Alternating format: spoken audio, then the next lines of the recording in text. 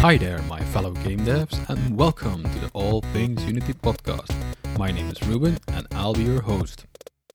So, this is the third episode of the All Things Unity podcast, and we are going to continue our journey through clean code. We've already discussed the first 5 chapters of the book, and if you have not listened to these episodes, go back and listen to them to know what's up. In the first entry of this series of podcasts about clean code, we dove into the first 3 chapters of the book.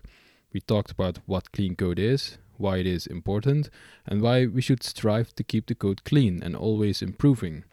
Then we jumped immediately into chapter 2, which was about meaningful names, which described how we should name files or classes, functions, arguments to these functions, variables, and much more. And next, we dove into the chapter about functions. We discussed how important it is that functions must be easy to understand and readable. We don't, for example, allow functions to have unknown side effects and make sure queries and commands are separate. And the fourth chapter was all about comments. We talked about how the best comment there is the comment you did not have to write. And a comment does not give you an excuse to write bad code, and it is essentially a failure of our ability to express ourselves in code.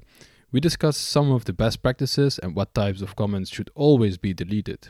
So delete commented out code as soon as you see it. Don't read it, just delete it. That would be a nice hashtag, I guess. And the last chapter we talked about was formatting, which is highly important as well. However, much of this is automated by our tooling, like linters and IDEs nowadays, or formatters, I should say.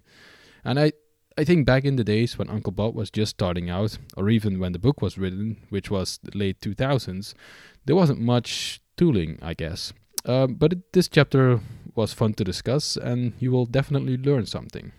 So, for this episode, we are going to dive into the next 4 chapters of the books. Yes, you heard it right. 4 chapters. Some of them are, well, rather short, but don't underestimate the value of these short chapters. They too provide much interesting information. So for this episode, the first thing we discuss is chapter 6, and that's about objects and data structures. We're going to have a look at what rules apply to objects and what rules apply to data structures. There is a distinct difference we will discover and talk about. Next, there is a chapter about error handling, which is chapter 7. We are going to discuss how to deal with exceptions and what the best practices Uncle Bob prescribes in a clean code context. And also, exceptions might not be the best idea to deal with in a Unity 3D context, since they destroy your performance. But more about this later.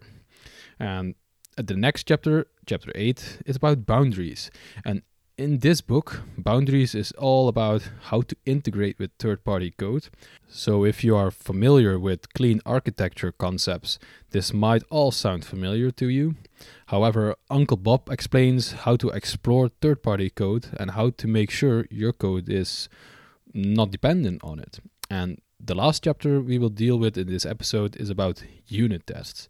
And testing can be very difficult in Unity 3D. Finding a Unity 3D project that has like proper unit tests with decent coverage, is very rare. And that's for a reason, right? And we will discuss that all in this episode. But let's start talking about chapter 6, objects and data structures. And I remember reading this chapter for the first time, and I was really blown away by the simplicity of the advice or principles that are described here. Object-oriented programming principles and values can be really difficult to describe in a way that is, well, really simple and makes sense to even the most junior among us. But Uncle Bob explains it so nicely, and if you have knowledge of the solid principles, you're going to see some overlap with them. So yeah, let's jump right in. So he starts off by saying that object-oriented programming is about hiding implementation. So why do we expose data with getters and setters? Well, he makes a valid point here, doesn't he? How many times have you seen classes that have all their fields or properties marked public without, a valid reason? And I think that the observation that OOP is about hiding implementation is, an interesting observation, right? I mean, hiding implementation is not just about data, but it's also about hiding concrete implementations by means of polymorphism. And well, for listeners that do not know what polymorphism is, well, it is at runtime objects of a derived class may be treated as objects of the base class. So, for example, we might have a base class called vehicle that exposes a function called move forward or something, and we have a derived class for car and truck. Both of them derive from vehicle, and thus you can treat them equally and both move them forward by means of the move forward function. So we can treat car and truck as vehicles. So with polymorphism, we are able to operate on objects of which we do not need to know the concrete runtime type. And we don't care if it's a truck or a car, we just want to make it forward, right? And we can just act on its interface called vehicle. And this might be difficult to grasp in the beginning, and I have written some blogs about this before, which I will link into the show notes.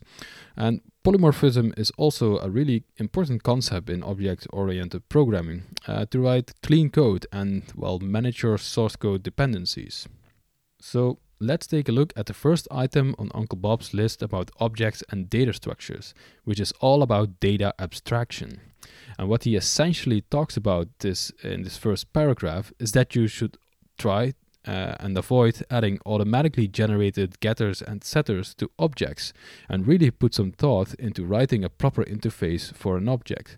Don't just expose its inner data structure, but also enforce a policy for accessing and manipulating that data.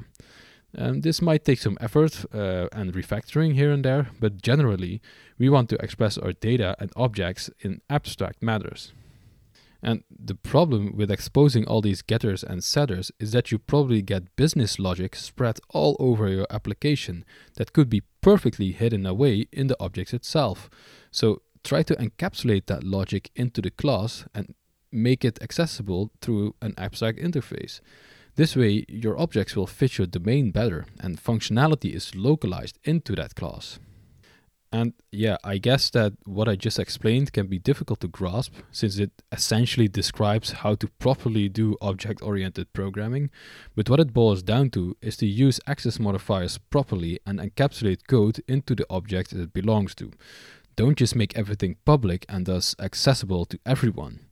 And this may be difficult to get started with in Unity 3D, since I still think the current official tutorials and stuff still tell you to make fields public to be able to access them through the inspector. And just as a quick reminder, if you make your fields private and add a serialized field attribute to these fields, it will also be accessible from the inspector. But now you cannot practice your pacifism religion and create like a giant spaghetti monster since they are private and thus you cannot access these properties in code. And this can be difficult to start with since the tutorials still tell people to do it this way. And you will need to do some proper architecture and use of design patterns, for example, to solve that problem of accessing data. But we will dive into proper game architectures later in this podcast. Let's continue with clean code first. And the next item on the list is data object anti-symmetry. What the heck is that, you might think? And I thought the same when I first read this a long time ago. And Uncle Bob explains that data object anti-symmetry is the concept that data, or classes, encapsulate their data and hide it behind abstractions, while data structures expose their data publicly and have no meaningful functions. So they are complete opposites in that matter. And we can see this concept in Unity 3D as well. Generally, not always, but generally, data structures are implemented as structs in C#. And you are unlikely to find a struct that has one or more public-facing functions. Like for example, the vector classes in Unity 3D. They do not have any public functions that are actual operations that manipulate the struct. And that's for a reason, of course, since structs are value objects and not reference objects. And I'm not going into that rabbit hole to describe the difference between value and reference types, since I'll have to explain everything about the stack, the heap, garbage collection and everything. And it's worthy of its own dedicated podcast. However, so let me know if you would like to hear a podcast about like the stack, the heap, garbage collection, and maybe even intermediate language, which is like ran by the CLR and then compiled to machine code. But yeah, having an understanding of these topics will improve the performance of your code since you are able to follow the rules better. So you know when to use a struct or a class and how to initialize like collection types, for example. But yeah, we were talking about data object anti-symmetry and how classes hide and abstract their data and data structures do the opposite and expose their data and do not have any nice abstractions to access that data. And this is a nice concept to keep in the back of your mind while designing systems for games. Try to make your classes operate through abstractions and an abstract interface while hiding implementation details and encapsulate data. While on the other hand, try to expose your data if it's a simple value object or a data structure and consider using a struct instead of a class for performance reasons. And I just mentioned I wouldn't go too far into details about this now because I will probably spend the rest of this podcast talking about it. But I can most certainly make a dedicated podcast to this subject and we can make a full deep dive into this. But let's continue discussing the book for now, shall we? So the next topic is called The Law of the Meter. And if you have watched some of the popular high-profile people in the industry, like Uncle Bob or like Martin Fowler, Ken Beck, or Ward Cunningham, for example, you might have heard about this law. And it states that, and I'll quote the Clean Code book, a module should not know about the innards of the objects it manipulates. This is essentially what Uncle Bob already told us in the previous section, right? The law of the meter refers to objects hiding their data but exposing operations. So an object internal structure is not exposed to the outside world. It also states that if you have two objects called A and B, A is only allowed to call operations on B, or returned or created by B. You're not allowed to call operations through B to, let's say, an object called C. I hope this makes sense without source code. It's a pretty easy concept if you see some source code. So if it doesn't, please pause my beautiful voice for a minute and check the law of the meter out on Wikipedia, for example. And I personally think this is a great law to follow in your object-oriented code, and it will make your code less fragile and you will have less dependencies on the structures of the data. So if you need to refactor something or add new features, you are less likely to break things. And it will avoid you making what Uncle Bob calls train wrecks, which are the next topic on Uncle Bob's list of advice for objects and data structures. So train wrecks are what Uncle Bob calls these long, successive calls through objects. Like, for example, a call like player singleton dot active player dot left hand dot weapon dot fire. So, well, this is a long train wrecked chain of accessing data and calling a function at the end. You should not do this. This is bad practice and it breaks, well, the law of the meter we just talked about. Plus, if anything in that call chain changes, or maybe is destroyed in a Unity sense, your train wreck will crash and exceptions will be thrown. And well, now, having said this, we've probably seen like hybrid solutions, like objects that expose really nice and significant functions, but also expose some of their internal data structure to the outside world through like public accessors. And Uncle Bob says you should try to avoid these kinds of classes, but I think it is more nuanced. I mean, I will have classes in my code that expose a nice interface, but also expose some of their data. Although I'll try to make the data I expose immutable if I can, because the problem with exposed data is that everyone can access it and thus potentially change it. But these changes are not governed by the class itself anymore if you just access them through fields or properties, for example.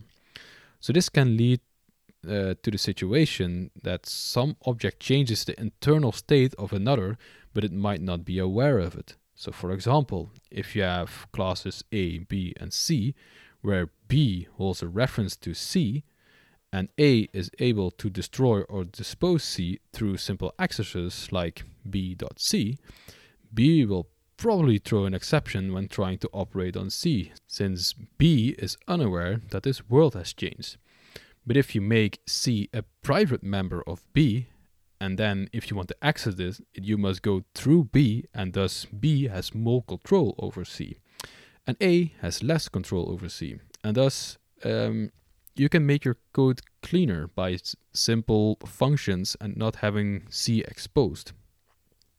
Alright, well, again, I hope this makes sense, since I get that explaining this without source code is quite hard.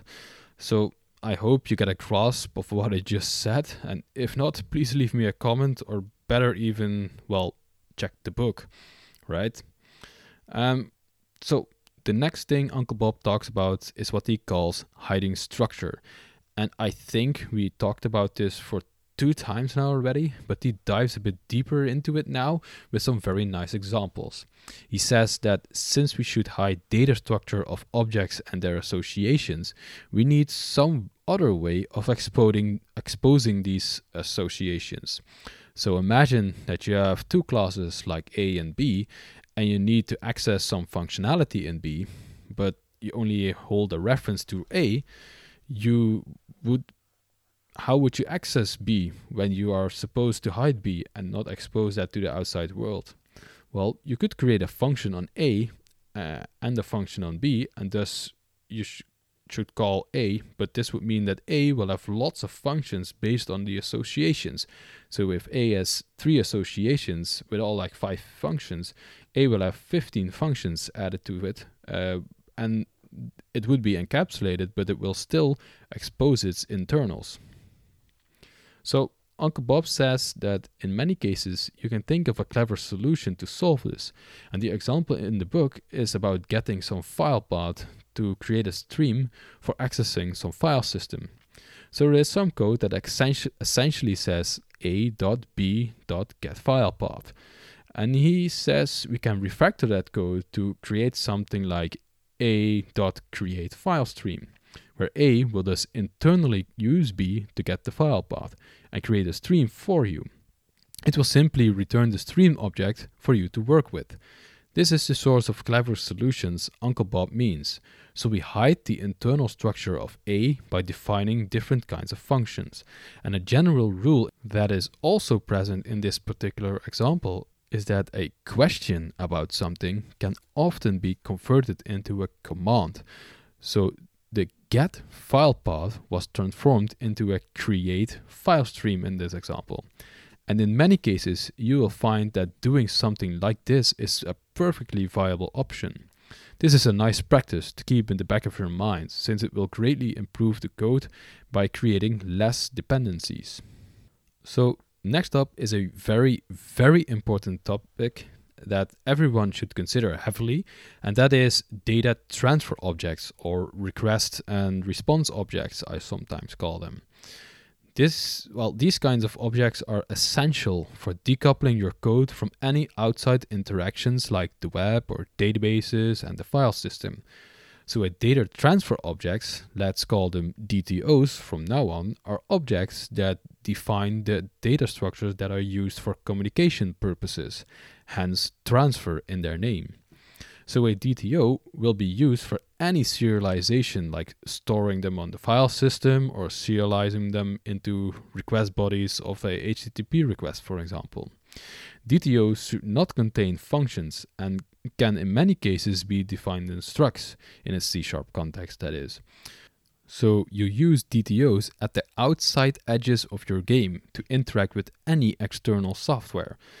This is very, very important, because if you don't want your business objects to be dependent on externals, you really need to do this. I can't really emphasize this enough. DTOs are essential for a decoupled system.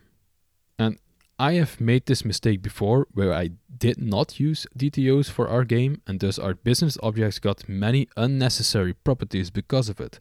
And we were like building a low-code solution to use in a web browser that interacted with Unity 3D to create games and simulations. So a content editor will be able to create some behavior in his web browser, which would then get downloaded by your 3D application and deserialized and executed. This is a very, very simple explanation. It was far more complex than I just described in 3 sentences, but okay, for the sake of this example, we can keep it simple. So in the backend, this behavior would have many metadata like an author who created it, lots of timestamps and versions and stuff. And this data was totally not needed for actually executing it in Unity, right? So our business objects would depend on the data structures that were being communicated. This also meant that when the backend developers would edit some properties in the objects, or maybe even refactor them a little bit, our business objects needed to change as well. This is a very bad design. Trust me, I've felt this pain. And always make DTOs objects for these kinds of scenarios. Oh, and well, by the way, you might have different DTO objects depending on the target medium. So for example, you might have a player business object, but you have like a player web DTO for communication to some backend or cloud service, but you also have like a player SQL DTO for saving it efficiently to a local SQL database. This is a viable and very flexible solution, since you can now change your business object whenever you want, and you are not dependent in either the web nor the database. So remember this principle well. But alright, let's look at the next topic, which is active records. And well, active records are objects that are sort of special forms of DTOs, which have special methods for direct translations to their databases or external data sources. So an active record typically has functions like find or save. And if you use those, you must put them in a particular namespace, for example, and treat them as simple DTOs. Don't build your business logic around active records, because your business logic will then be dependent on the attached data source. And if you don't want that, well, we don't want that, right? Well, when I think of active records, I think about Ruby on Rails. And I mean, I haven't touched Ruby in a very, very long time, but I remember that Rails devs sometimes use active records as their models in like a model view controller architecture for building a website. But now, when you need to run and write tests, their models are dependent on the Rails framework and also the database. So each test now has an additional setup and teardown logic connected to it to connect and disconnect the database access. And I guess there are ways around it by now, I hope so, but if this model were not directly to the active records, you would not have this problem and the tests would run much faster. So that's a wrap for Chapter 6, Objects and Data Structures. We have discussed data abstraction and objects data asymmetry, which refers to objects hiding their data while data structures expose their data. We discussed the law of Demeter, which says that you should only talk to your direct associations and not to strangers. So don't go calling A.B.C. my magic method. Make that logic accessible from A and avoid making so-called train wrecks. We've talked about what DTOs are and how important they are for creating a decoupled system. And lastly, active records, which are a special kind of DTO for built-in connections to their data source. And I hope you enjoyed this chapter and learned something. But let's have a look at Chapter 7 as well. So, Chapter 7 is all about error handling. And the first chapter in this sentence states, and I quote, "It might seem odd to have a section about error handling in a book about clean code." And Uncle Bob is right, but there's always a but, right? Error handling can be a massive issue in code, especially in games. And in the first podcast about clean code, where we discussed meaningful names and functions, we talked about how functions must be short and the level of indenting should be 1. And we also touched upon the topic that said that the body of a try-catch block should only contain one line, a function that is called within it. And we were when we were talking about this, I discussed that throwing exceptions in a real-time systems like video games is often a bad idea because you will suffer a massive performance hit by doing it. And trust me, I have learned this the bad way. So never throw exceptions in so-called mission-critical code. And I think many of us have heard that advice, and if not, well, here it is. Don't throw exceptions in mission-critical code, right? And find some safe way to work around exceptions. And a simple example people always give is the following. Imagine that you need to get the value from a dictionary in C#. You can do that in a couple of ways, and the easy way is to simply pass the key into the dictionary and get its value. But that's not safe, since if the key does not exist, an exception will be thrown, and you will need to catch it. But you can also use like the try get value function from the dictionary to get the value. This function returns a boolean and passes the result as an output argument of the function. This way, you can easily wrap the try get value function in an if statement. And if the if statement passes, you can use that value because you know it's not null. And I always thought this was a very nice example for how to make code safe in a very easy manner. And I also talked about how I use the try get value strategy in many parts of my code, and thus do not agree with Uncle Bob on his advice about not using output arguments in functions because they can be really handy, right? But yeah, that was all in part 1 of this clean code series of the podcast, and if you have not listened to it, go back there and check it out. But for now, let's jump into chapter 7, error handling. And Uncle Bob starts with a topic I sort of agree with depending on the scenario, I guess. I mean, all the advice he gives in this chapter is depending on the context, where and when the error is thrown or catched. So if it's in mission critical code or in some random update loop of some game object, throwing exceptions is just a bad idea because the performance of your game will tank. But on the other hand, if the exception is thrown in some code that does not impact the frame rate, then it's okay, and exceptions are a very easy and clean and nice language feature to use. So his first advice is to use exceptions rather than error codes.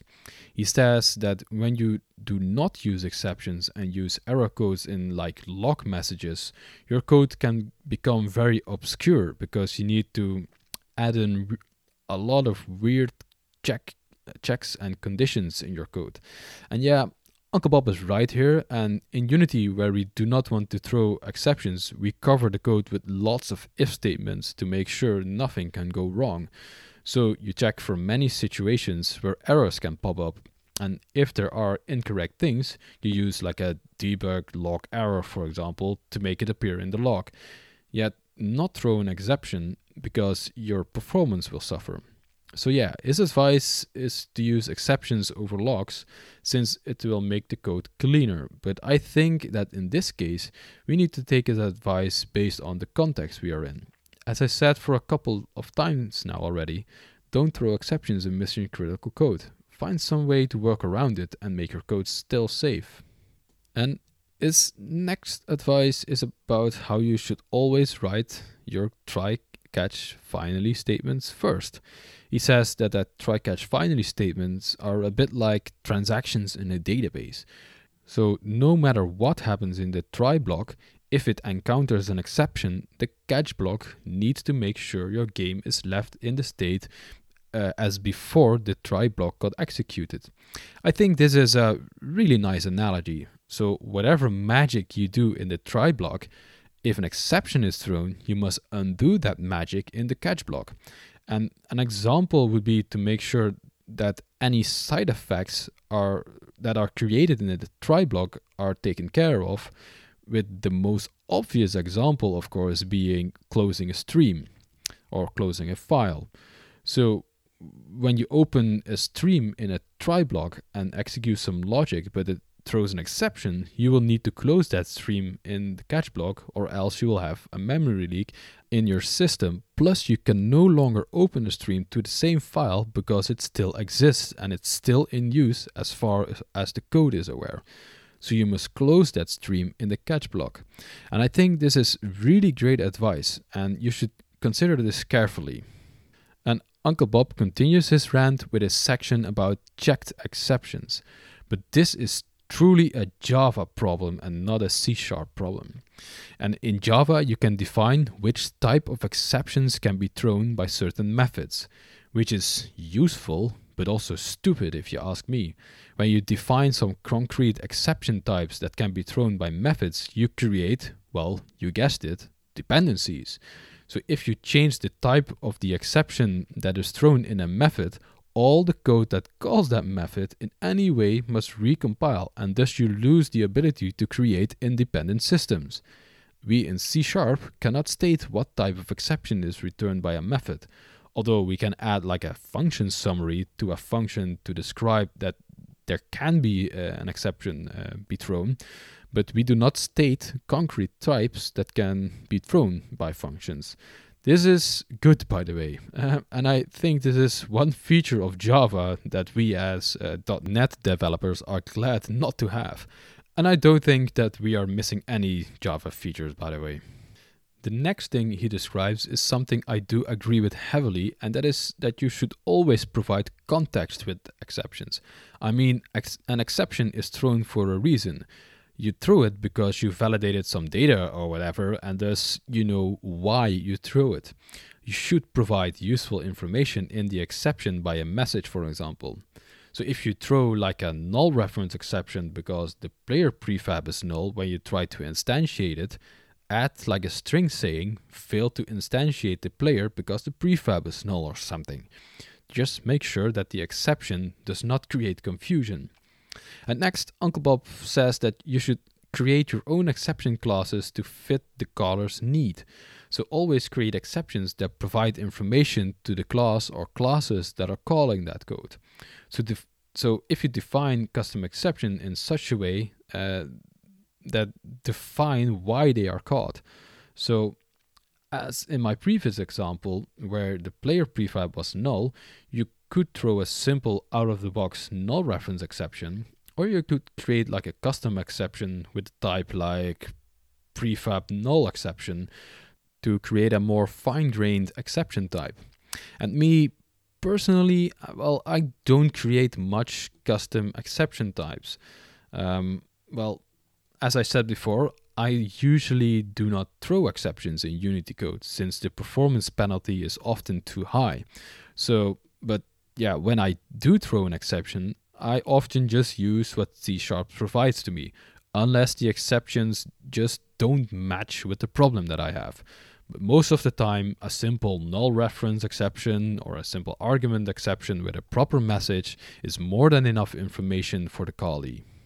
And then Uncle Bob says that if you follow the practices for error handling we have discussed so far, you can get a good separation between business and error handling code.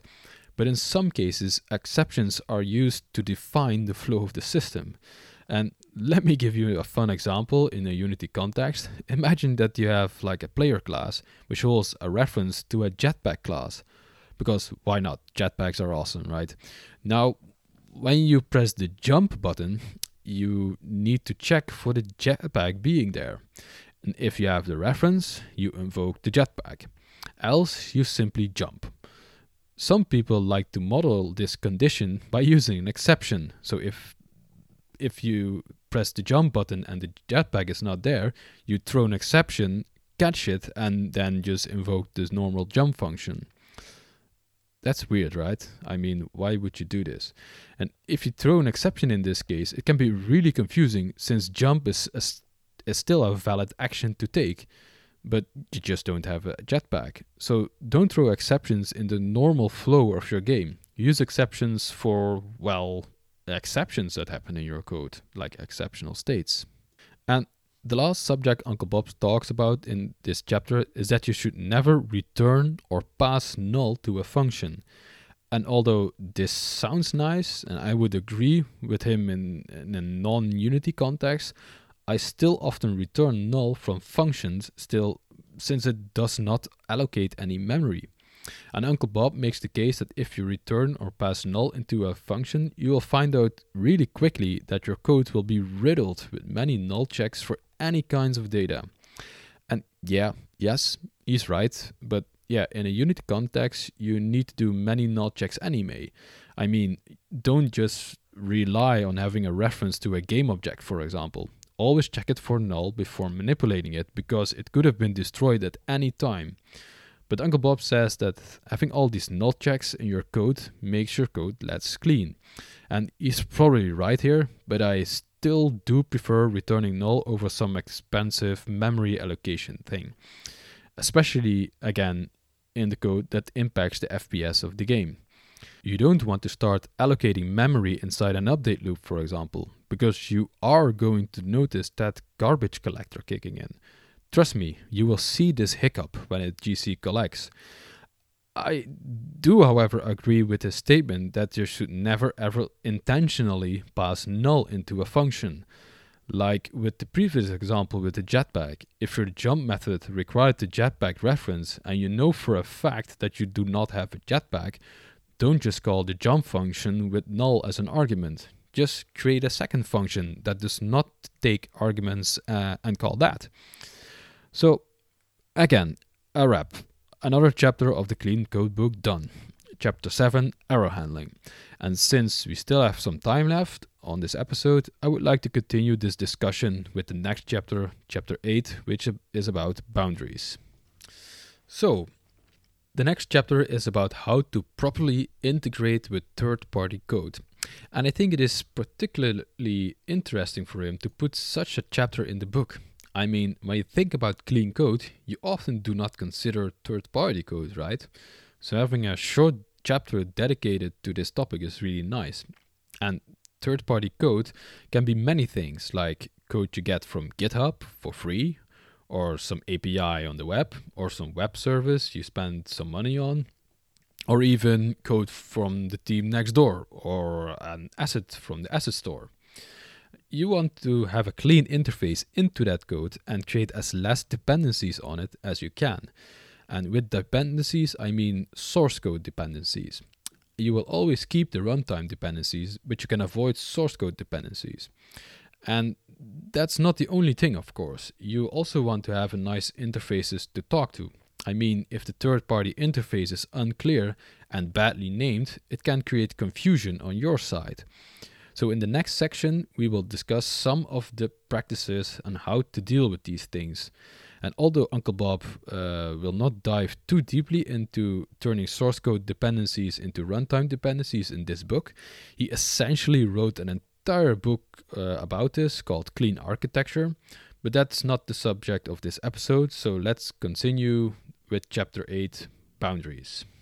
So, first of all, he starts off by saying you should always build like a facade around third-party code, like a package or a component.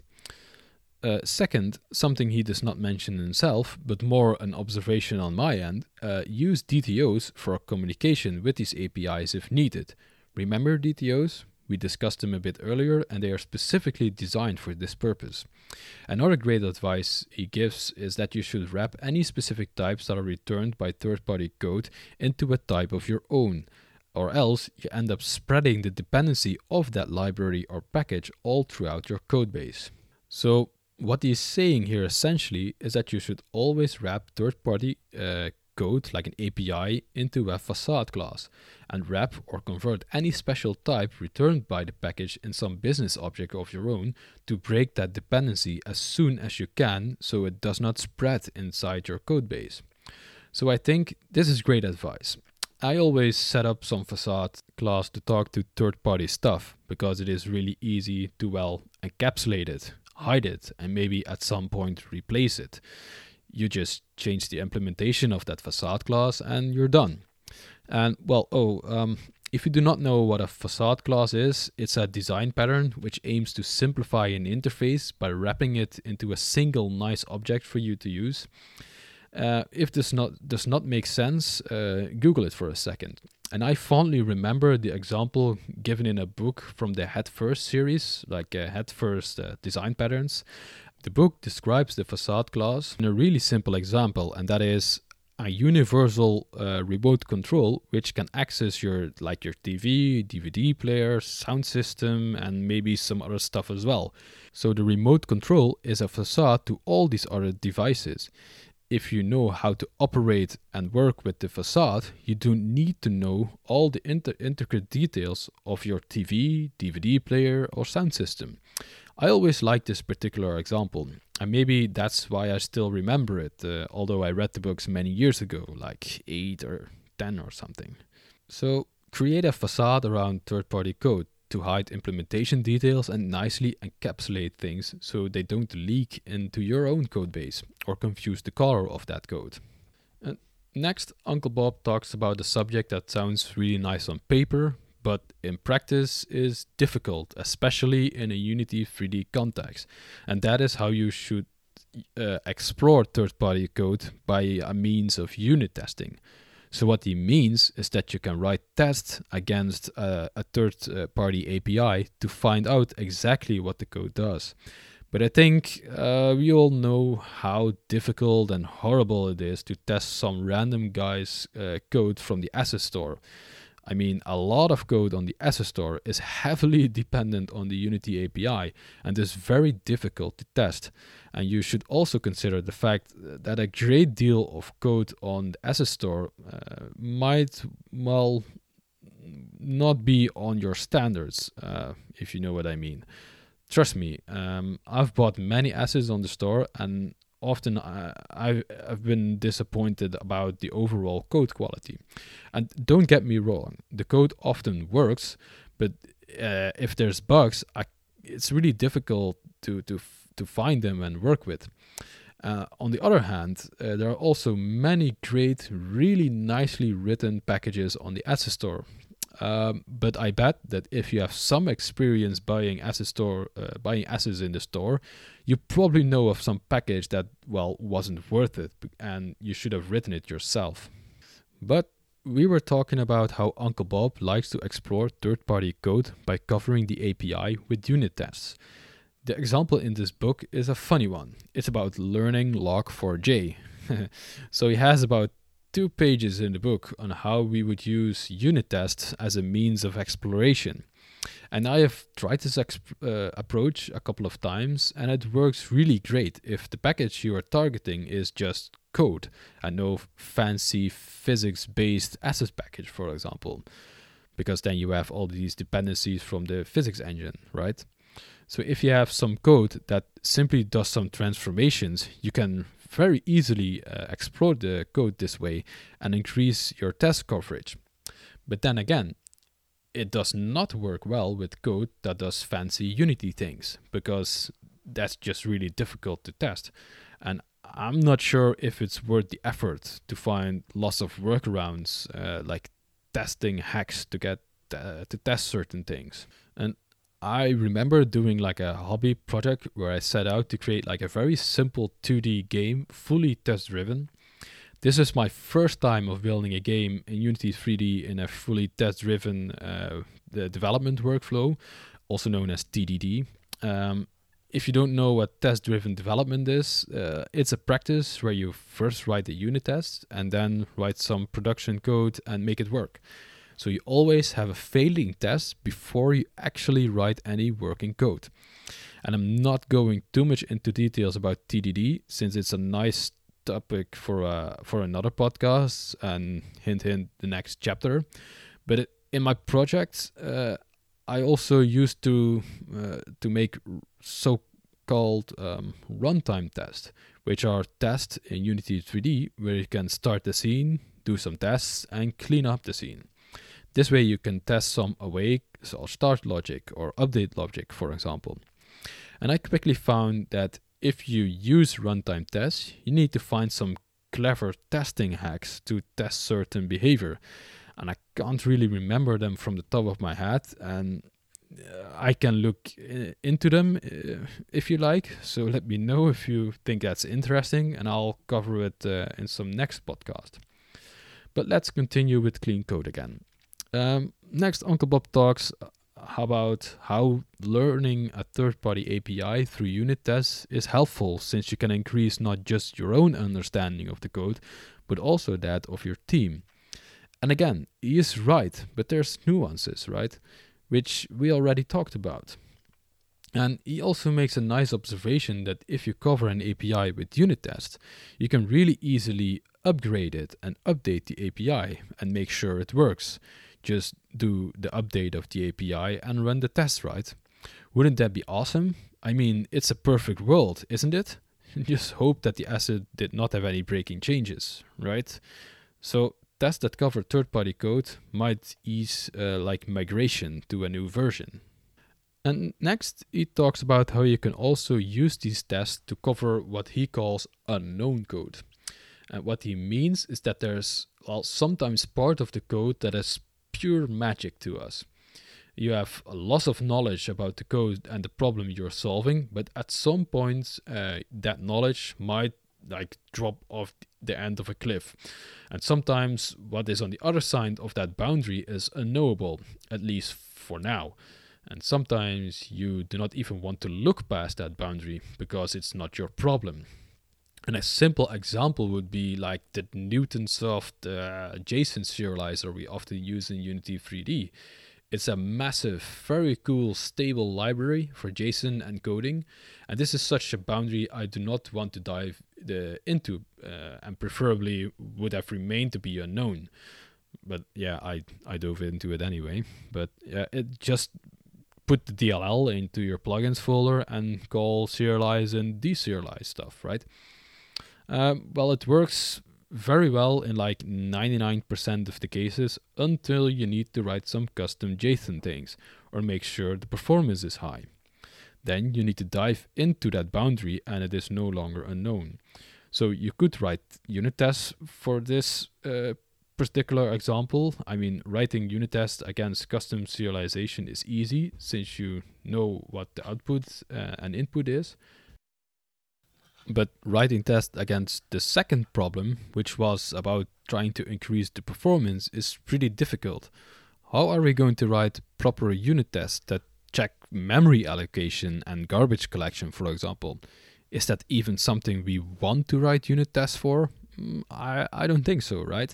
So, as I said, there are nuances with just covering third-party APIs with unit tests.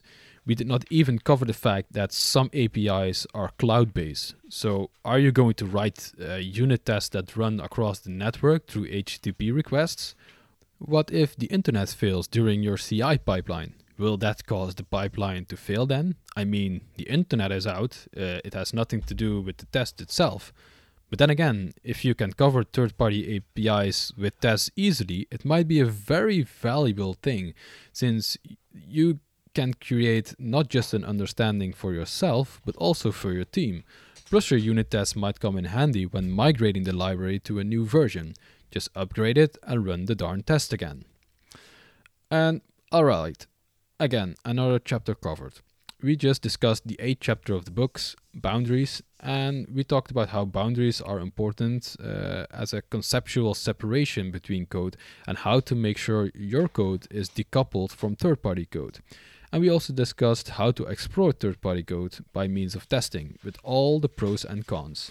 And I see we still have some time left on this episode, so let's be fucking crazy and continue with yet another chapter, chapter 9, unit tests. And it's not the shortest chapter in this episode, so it might be a tad longer, but yeah, it is fine, right? So let's talk about unit tests, although we have just talked quite a bit about tests in the previous chapter. And everyone knows that Uncle Bob is a fanatic proposer of test-driven development. He always talks about how his stupid TDD sounded to him until he met up with Kent Beck and conjured up a little Java program at Kent Beck's house. He was amazed how they could write that program so nicely and never having to touch a debugger. From that moment on, he was sold on TDD and became its prophet. And he's been spreading the word about TDD ever since, I guess. So in this chapter, it's not directly about TDD, but it's about, well, as the title implies, unit test. And I think after all these years that testing is a thing, the debate is still going about what a unit test is exactly. Is it a function, as many people say, or is a unit a class? And if so, what about unit tests in like functional languages, where classes do not exist, or just older programming languages like structured languages like Fortran or even C? Let's see if this chapter shines some light on that. I'm not even sure if Uncle Bob gives us a definition for a unit test in this chapter, but we will find out soon enough. So Uncle Bob starts this chapter with a little story about how he used to test some concurrent code based on a timer by singing a little song while typing the text in, and the test repeating it in the same speed with just, it matched the melody. So by repeating that little song, he could check whether the code was correct. I guess that's some really out of the box thinking and solution for such a test, right? He also talks about how he would test that code today, and as he said, he would cover every nook and cranny with test. He would isolate the code from the operating system, removing the dependencies to timing, and write his own timing abstraction and schedule the commands himself. And he continues on with stating the 3 laws of TDD, which are pretty insane if you have never heard them or experienced their effect. So the first law states, and I quote, "You may not write production code until you have written a failing unit test." So you must always write a failing test first, and if taken really strictly, not compiling is a failing test. And the second law states, and I quote, "You may not write more of a unit test than is sufficient to fail, and not compiling is failing." So if you wrote some test, it can never be that long to begin with, because as soon as you start writing some code that does not exist, you need to stop writing that code and add some production code. However, the third law states, and I quote, again, "You may not write more production code than is sufficient to pass the currently failing test." So you end up in this very short cycle, a very short loop, until you have written some code.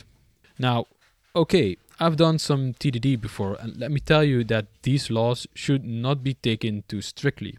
I mean, I do write my tests first, and I may even write some code that does not compile.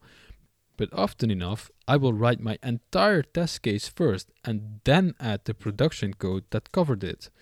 So I might have multiple concepts in the test that do not compile, but I'm not going back and forth in this minuscule cycle. That's a bit too much, I think. But what do you think about these 3 laws? Leave me a comment somewhere, because I'm pretty interested to know if any of you practice TDD in a Unity 3D context, and if you follow these laws strictly or loosely. And next, Uncle Bob explains about the necessity that tests should follow the same software design principles just as any other code. Don't just break rules and standards because it's just the tests, because it will come back and bite you, trust me. If you start breaking encapsulation, design rules like dependency management or structures in your test classes, you will end up with a big mess. And as with any practitioner of TDD, I've felt that pain as well. That you have written so many unit tests, but now have to change something in the requirements, and lots of these tests break. This is what is also known as the fragile test problem. And a guy called Ian Cooper has a really nice talk about this at Devternity, which is a really awesome conference, by the way. So a massive shout out to them as well. But it's a talk about TDD and what went wrong by Ian Cooper. And shout out to his beard as well, by the way. But Uncle Bob also just wants you to know that test code is just as important as production code. Don't throw all your software design principles overboard while writing test code, because they will start to slow you down immensely and you will probably delete them and thus lose your tests. Next, he talks about how tests enable the ilities of your game. And by ilities, he means the non-functional requirements your game has, like maintainability, which says something about the ease of maintaining the code or systems in your game. It might even describe how you maintain 3D models, but also things like performance is an ility. So you might state that the game should never get lower than 40 frames per second, or availability in the context of an online game, or maybe portability, which defines the ease of porting your game to another platform, which might sound easy in a Unity 3D context, since you can often just switch platforms and smack that build button. But if you have created a game for like standalone desktops and switch to mobile and expect everything to work out of the box, you are greatly mistaken. I mean, what about resolution, text and icon scales, input, and the famous problem that you do not have hover functionality in mobile games? So any logic you bound to a mouse hover is now unavailable. And once you know about this problem, you start to notice it everywhere because people often don't think about it. Keep an eye out for it, and you will also spot these problems everywhere in apps today. You might know that there is like a desktop version that has more information than on mobile because it's lacking the hover functionality. But yeah, enough about the ilities. But Uncle Bob says that tests will enable your ilities. Now, why does he say that? He means that if you have a system that is covered with tests, you're able to change the code as much as you want and just run the tests. Make sure they pass, and thus you can refactor your code without fear to match these ilities. And yeah, he's kind of right, although I don't agree with him on this one in a Unity 3D context. There is far more stuff happening in a game than just code. I mean, rendering, duh. And imagine you have written the most elegant, brilliant code that has ever been produced on the surface of this planet.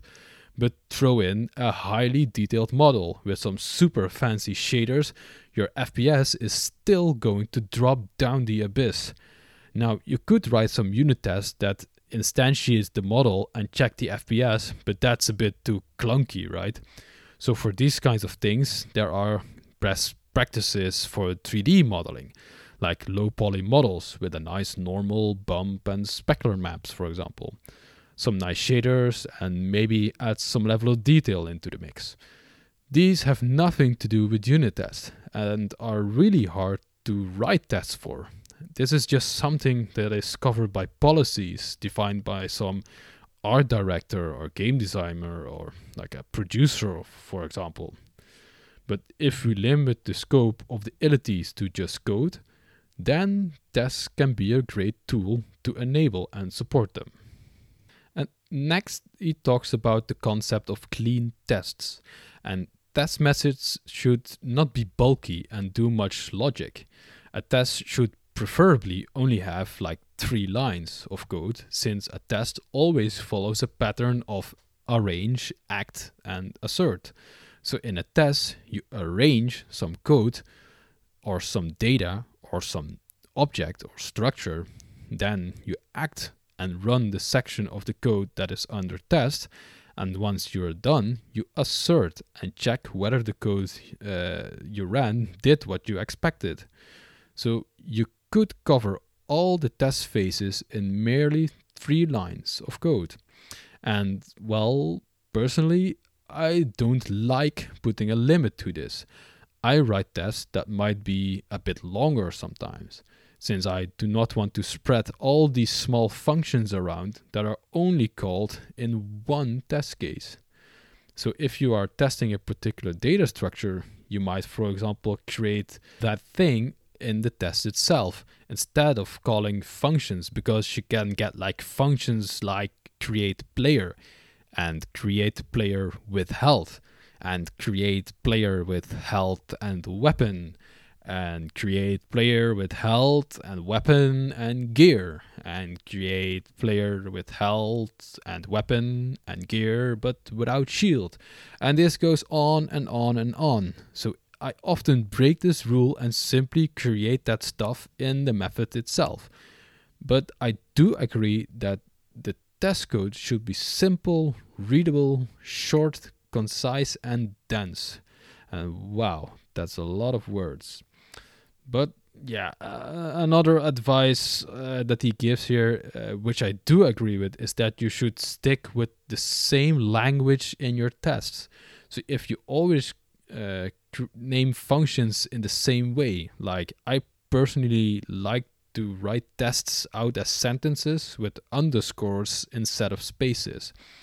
And a space in a function name will not compile, of course, and thus you just replace each space with an underscore. This way you can really easily read tests. And don't forget, you can add additional information in like the test attribute, like a description and an author, for example. Although adding the author is worthless because that information is in Git, and we talked about such things in previous episodes already. And I'm not going to restart that rant again. But yeah, he says you should create your own little language for testing. So name your functions in the same manner, and also create functions and logic that match the arrange, act, and assert concepts. Uncle Bob calls it the build, operate, and check pattern in the book, by the way, but I think the arrange, act, assert concept is more widely known. He then continues his discussion with the fact that test code must be really simple. He says that test code should hide complexity in functions. And I remember making the mistake of writing tests against monobehaviors, for example. So in my arrange part of the test function, I would have to instantiate the prefab and then wait for the awake and start functions to finish. And also, if you instantiate some game object which requires the scene in some specific state, you must encode that in your arrange functions. So you set up the scene, then spawn the object, and then wait for the awake and start.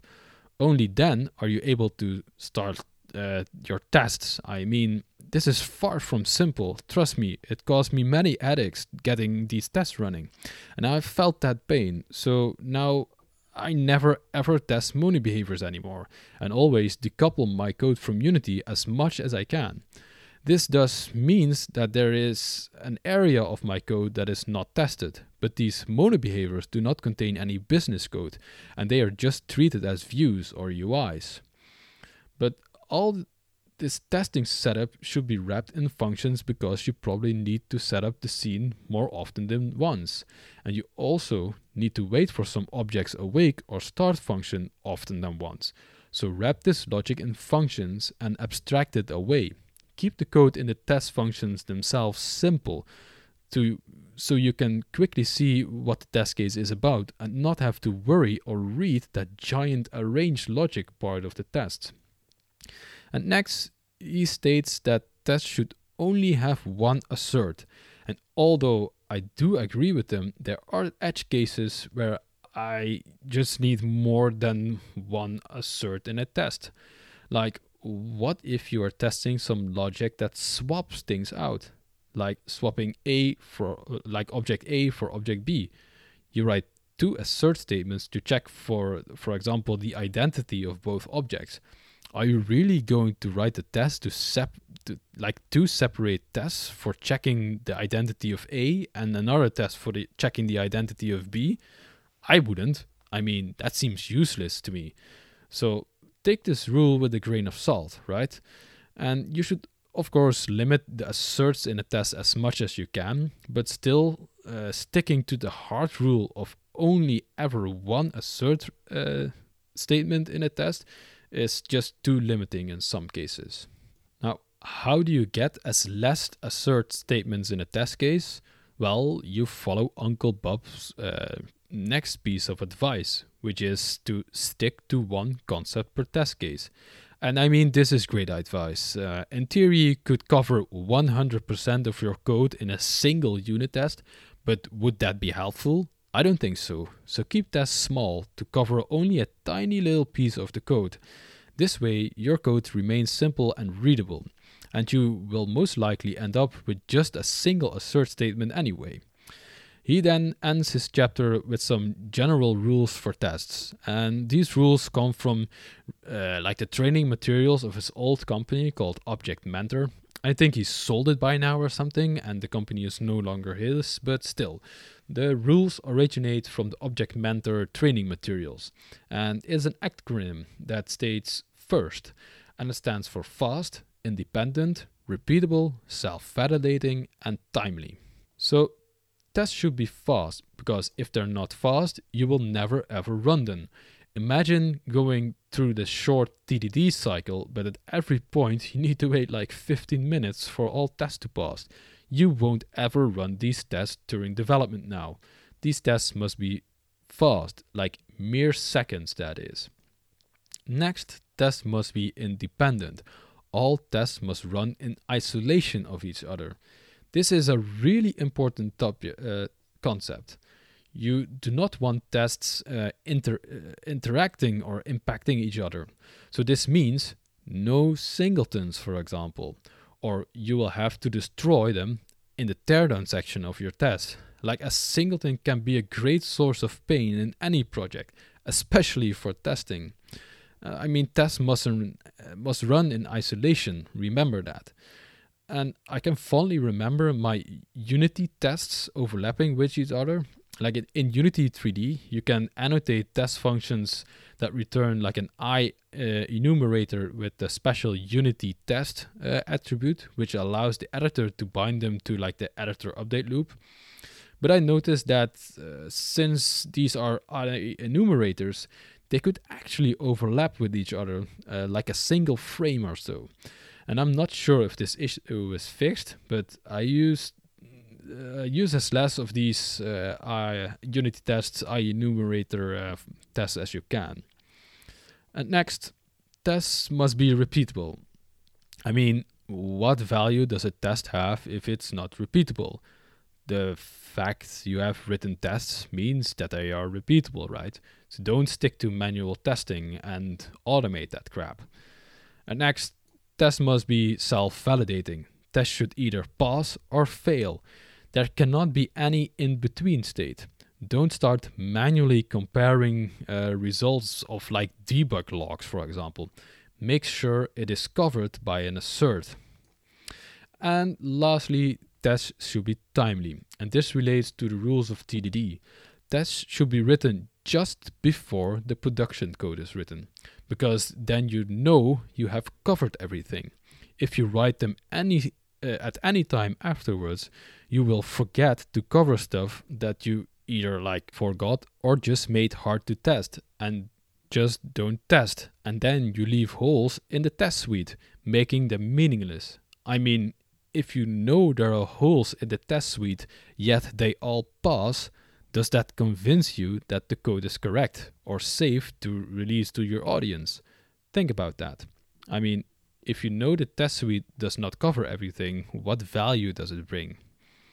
But let's call this episode a wrap by now. I've been talking for far too long, but I do want to end this episode of the podcast with a side note, sort of a clarification that although we have discussed much about unit tests and TDD, you should not see this as a religion. You should carefully apply TDD and unit testing where it makes sense. And Uncle Bob has a different opinion about this, since he advises people to use TDD and unit tests wherever you can. But in many scenarios in Unity 3D, you simply cannot find a nice way of testing things, since they are too coupled to the Unity 3D API. Imagine having to test some third-party asset that is not designed to be testable. You will end up with the fragile test problem, trust me. And again, watch the talk called TDD What Went Wrong by Ian Cooper about this topic.